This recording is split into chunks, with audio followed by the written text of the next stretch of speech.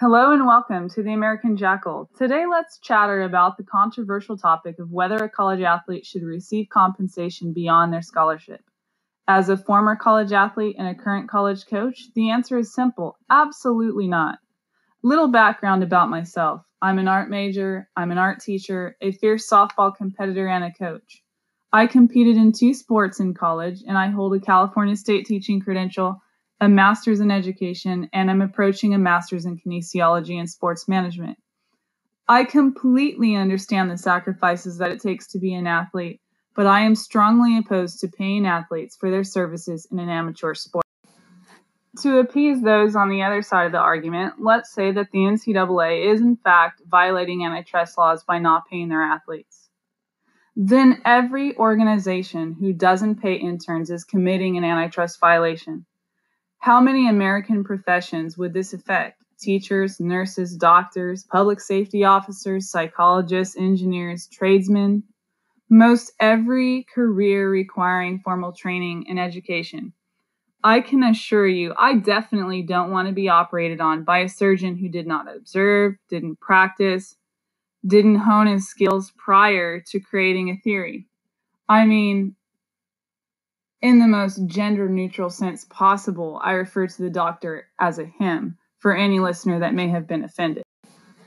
Each and every generation has seen their struggles and gains. For example, those that were in my father's and my grandfather's generation had to selflessly participate in the draft and go to war without the opportunity for choosing college or athletics. Did they get compensated for the likeness that occurred during propaganda times? Does American artist Norman Rockwell owe the amateur athletes depicted in his Saturday Evening Post revenue for having gained fame as an artist or by depicting their likeness artistically for others to consume? Or are soldiers owed a settlement for toy soldiers that connected American youth to their departed fathers? No. It's ridiculous. For less than $80 a month, they athletically gave of themselves to defend our freedoms and privileges for things like a college education. I do not mean to slay the merits of the Generation Zers, but simply to point out that the things that can be touched and protected in our world didn't happen through cyberspace or for a performance. There is a value to the advancements that we are seeing in the digital market, including the ones aligned to the gained revenue seen by major sporting events and marketing deals within the NC2A. In my opinion, this simply redefines the athlete as an entertainer or simply as an intern. Beyond that, their internship is already paid in benefits, which is way more than some can receive in today's workforce. In fact, those benefits often exceed the quality of life that can be afforded by a middle-class American. I can attest to this. It seems that everything in my world costs me $1,000 a month. My truck, my house, my medical insurance. Beyond that, I have utilities and groceries. Heck, my personal trainer costs me $260 a month. I guarantee you that the fitness, health, and wellness professionals assisting those NCAA athletes are far more professionally prepared and expensive than what I can afford. For me, it's not hard to make a connection to the sacrifices given by our fathers because mine was an E5 Army sergeant in Vietnam. I was raised by a man with discipline who puts others first and entertainment comes secondary to life responsibilities. Work in my father's eyes serves a purpose and often produces a product for human need. This is very unlike the privileged work that many of us, including myself, are doing in the 21st century. It is important to bring this up due to the shift in ideology sport has seen over the last decade. Sports are now being marketed and vested as a form of entertainment, where each individual athlete is seen as a performer, much like those seen on the Hollywood screen. Entertainment relationships to sport is no new adventure. As early as ancient Greece, athletes have trained to perform in front of masses, but for centuries these athletes and their predecessors were satisfied with the honor of a victory brought home to their families and to their communities. Amateur sports have been taking place in this country for more than 265 years, and many sports like baseball and cricket spread during wartime, but were a result of recreational release or leisurely meetings between businessmen. It yields no surprise, given the history of sport, that it will be severely intertwined with the American fabric of politics, our conversations, and now more than ever before, our art. Experts believe that Americans are spending 1/6 of the total available disposable income in America consuming sports. Ultimately, this is creating an industry worth over $20 billion. On the NCAA side of things, we're talking about an industry worth only $1 billion. This unveils the very motivation behind the Generation Z athletes making demands on capital gains. It's simple. It's called greed. The NCAA is not unlike the artist or orchestrator, as mentioned earlier in the propaganda example of Norman Rockwell. The organization undergoes severe expenses in providing top-level education, facilities, and expenses to its students. The idea of a nonprofit organization reinvesting in their communities to better the experiences for all is absolutely impossible without the continued generation of funds.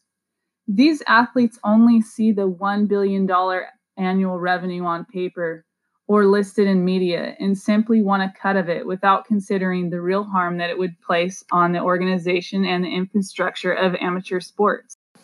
Some really great arguments against paying athletes include: how might this interfere with the intrinsic investment for athletes to attend class?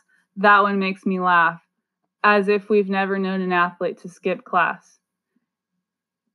Or, how would it interfere with the relationships of athletes on their own teams who play different roles, big and small? My husband and I, for example, prefer college sports. He feels that college football presents a different game because there is more investment by each person on the team. I support his opinion entirely while using a different example: professional basketball versus college basketball.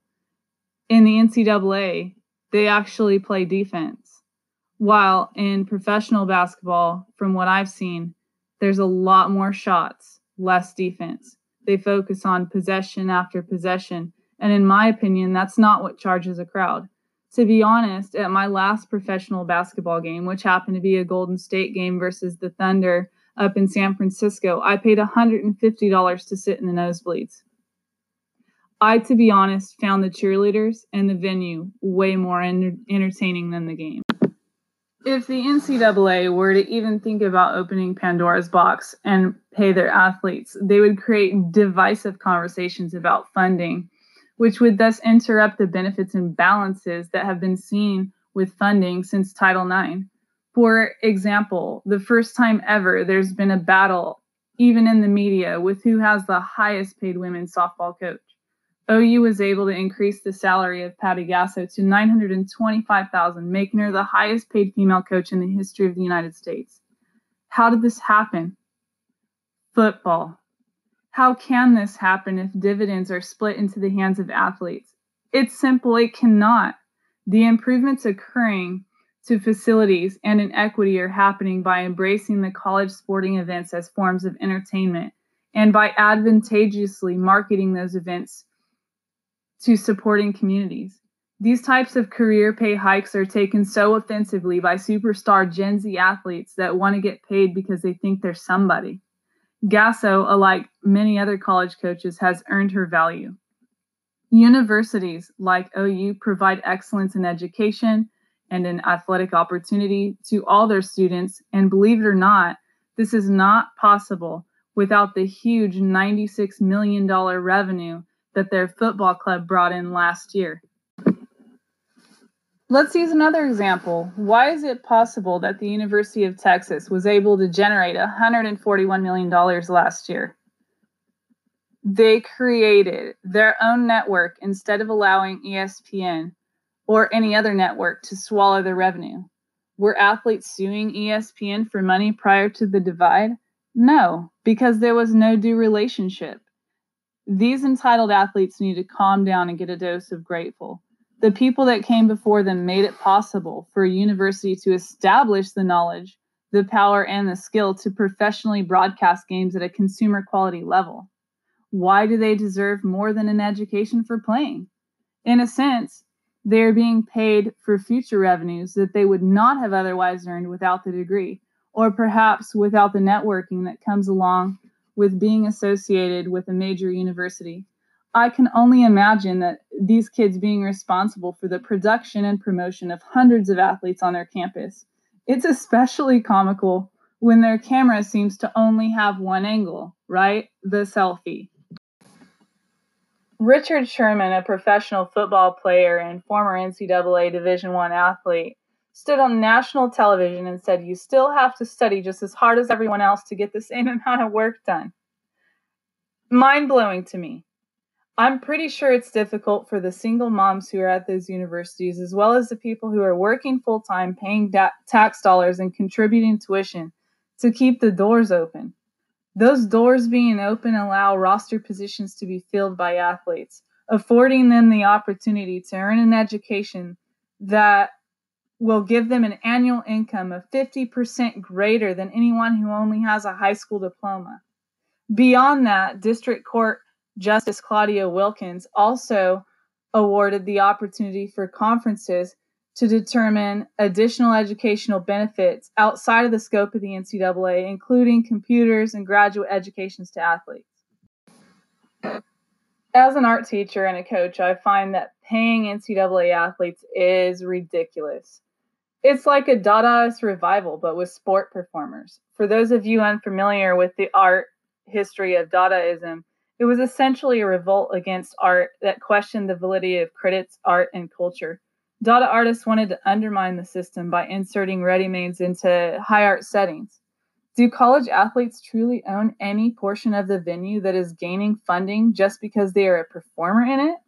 In my eyes, they are contracted for 4 or fewer years as a performer within the venue. They signed up to represent the firm in a mutual agreement. Unfortunately, with new transfer policies, a whole entire separate issue, this contract doesn't really mean much. In fact, it really makes them an at-will volunteer who can be replaced at any time. Marcel Duchamp did not owe any of the craftspeople a portion of his artistic credit for displaying the urinal, nor do any of the modern artists in the New York MoMA owe the estate of Duchamp any revenue for the opportunity to be displayed in a successful venue. It's all part of the continued growth, and the NCAA does not owe athletes compensation as the composer of their entertainment industry. Avant-garde qualities and modern understanding of art doesn't give the right for infringement, but an artist or a performer's relationship within the system will always be a necessary part of the historical relevance of entertainment or art consumption. In a way, an argument could be made for whom is truly the artist. Is it the athlete or is it the institution? The game, which can be viewed as a performance or perhaps an installation, is truly what's generating the revenue, not the individual athlete. This comes with a myriad of consumer variables that are interlaced within the psychologies of ticket buyers, supporters, and loyal fans. For many, that bobblehead wouldn't be worth quite as much if it didn't have the right colors, the right logo, and the right organization backing it. Welcome to the art world, my friends. Your performance in another media is not your art. It's not your fortune, and it's not your meme. Until next time, signing off, A. Bailey, a coyote at the American Jackal. Have a great day. Thanks for listening.